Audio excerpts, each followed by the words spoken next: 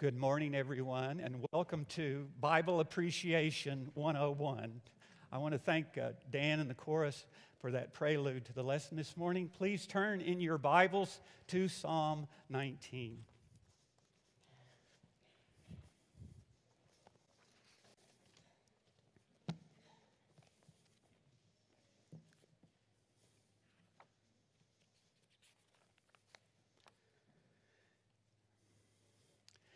C.S. Lewis says that the 19th Psalm is, quote, the greatest poem in the Psalter and one of the greatest lyrics in the world.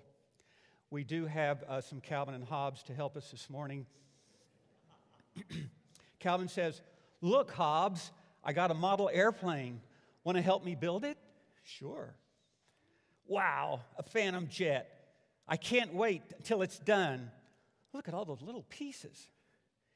Here, you put those pieces together, and I'll do these. Then we'll stick yours on mine, okay?" Shouldn't we read the instructions? They're quite lengthy. Do I look like a sissy? And then we have one more that continues into the Sunday edition. Here we go. Calvin's F-4 Phantom screams across the sky. But what's this? The canopy glass is all smeared.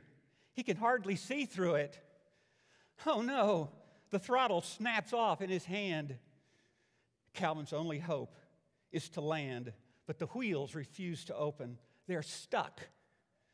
Frantically, Calvin tries to eject, but the cockpit is fused together. His jet is a hopeless mess. Everything is going wrong. Stupid model. Well, it's doubtful that Calvin is going to do any better on his construction projects until he follows the directions. In his book, Tom Sawyer, Mark Twain has a conversation between Tom and his good friend Huck Finn. Tom is trying to get Huck to form a band of robbers and take captives like pirates. And Huck asks, "Well, what do pirates do with their captives?" And Tom says, "Ransom them." And Huck says, "Ransom? What's that?" And Tom says, "I don't know, but that's what we got to do." And Huck says, "But how can we do it if we don't know what it is?" And Tom says, "Why, blame it all, we got to do it. Don't I tell you that it's in the books? Do you want to go doing different from what's in the books and get things all muddled up?" Well, Tom, I think, was wrong about reading up on pirates just to do what they did, but he was right to think that we need guidance from an objective source, a higher authority. My violin teacher in elementary school, Mr. Goodman, told me, if all else fails, read the directions. Our appliances, electronic devices, our vehicles all come with instructions from the manufacturer. But the one who has made us has not left us on our own. He has not left himself without witness. We see it in the skies and in the Scriptures. And Psalm 19 reminds us of the treasure we have.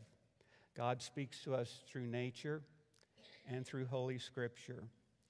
And while we are not under the covenant that God made with Moses, the truth, the standards, the principles, the precepts, the moral instruction is still valid.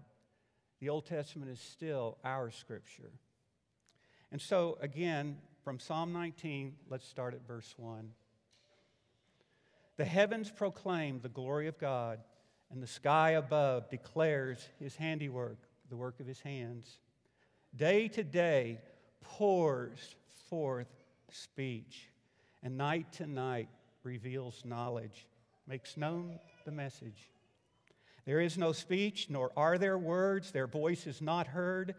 Yet their sound, and the word here is line, which I think might refer to music, goes out through all the earth. It's like singing, perhaps, and their words to the end of the world. So the skies, the stars, the galaxies announce the power and greatness of God. And the regular flow of day to night to day, that order shows that He is faithful, dependable. He makes each day, right? And our Creator not only made the universe, He upholds it. Verse 4 continues, in them, the heavens, He has set a tent, a canopy for the sun, which comes forth like a bridegroom leaving his chamber. So like a new husband the next morning, beaming with delight. And like a strong man, runs its course with joy.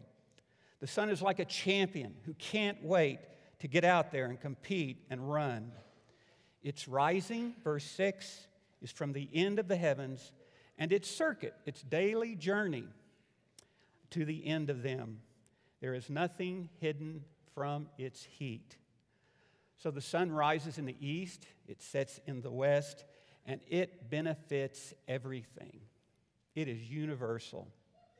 And just as the light of the sun penetrates and pierces and brightens and warms, so does the light of God's truth, His inspired word. And so we pick up in verse 7. The law of the Lord is perfect, reviving the soul. The word law means is instruction, direction. His teaching is sound and unimpaired.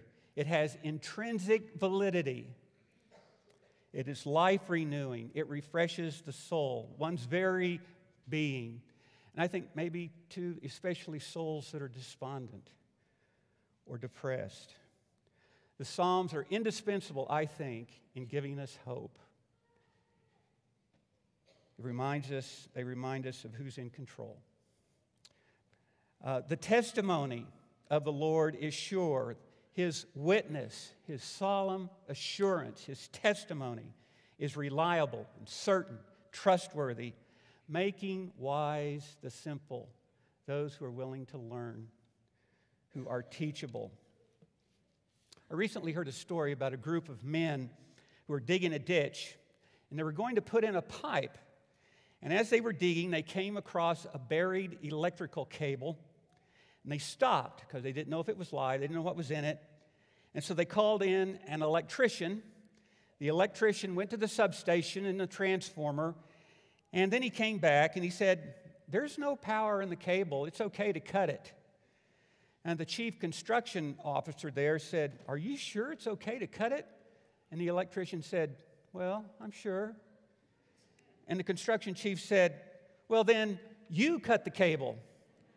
And the electrician said, "I'm sorry, I'm not that sure." Well, the moral is, when it comes to the eternal Word of God, we can be sure. Verse 8, the precepts of the Lord are right, rejoicing the heart. The principles of God are just, upright, and they bring joy to the heart, to the center of who we are. And these may be people who are downhearted, someone who is losing heart. The commandment of the Lord is pure, it is clear and bright, bringing insight and wisdom.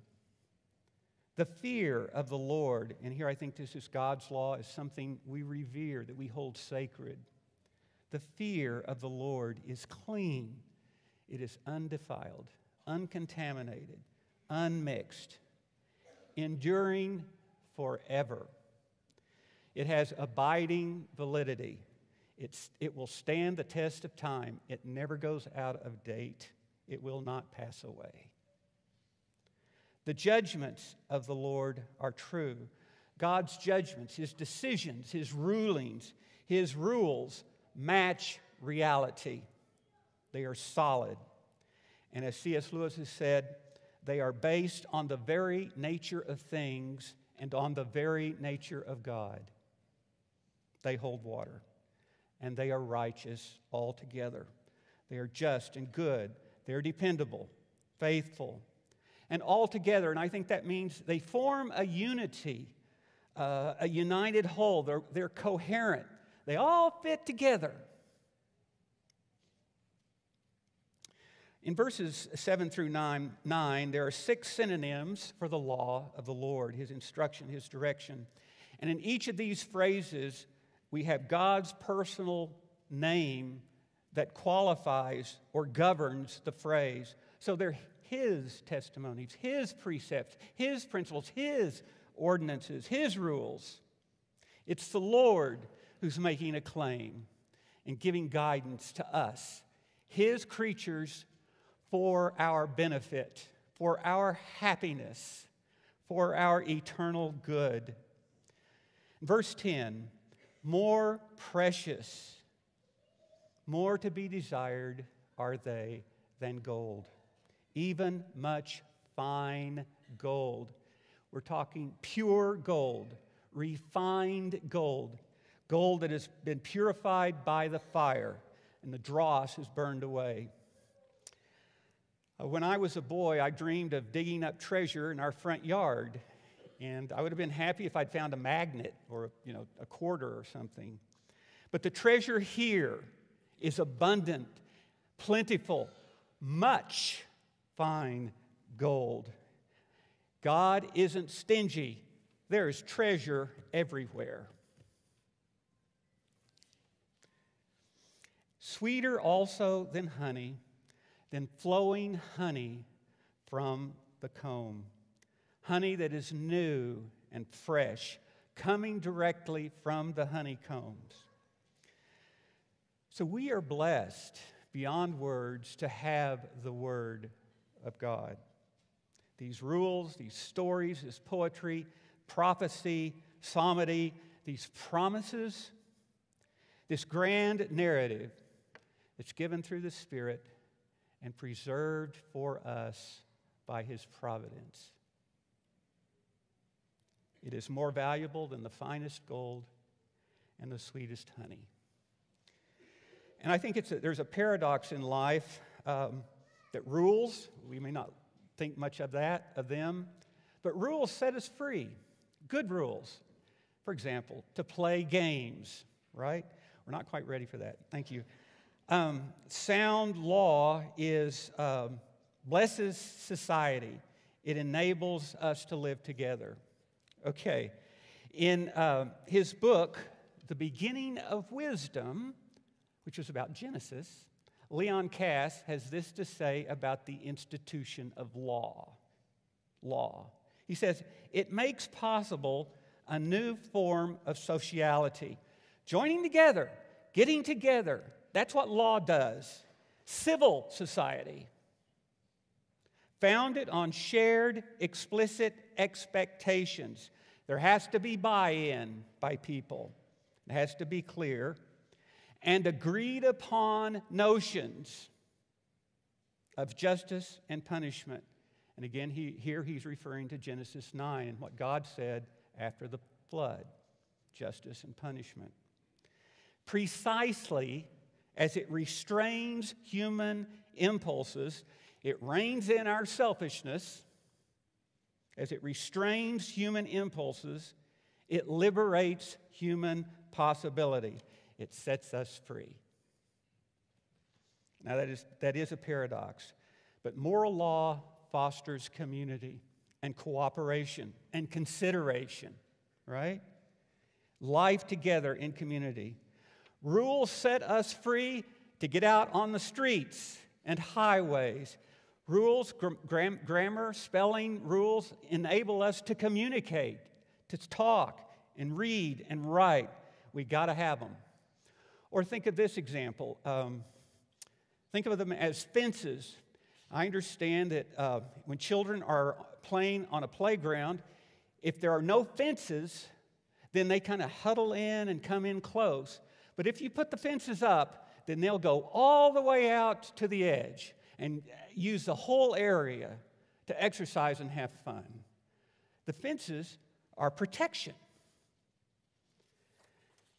Harold Shank, who many of you probably know, was part of a group that went into the Soviet Union as the Iron Curtain fell in the late 80s, early 90s. And he says, one question that we heard over and over again from those people was, how do you teach moral standards? And they said, we have fathers in our country who'd rather drink vodka than spend time with their children. We have husbands and wives running around on each other. They don't value their vows.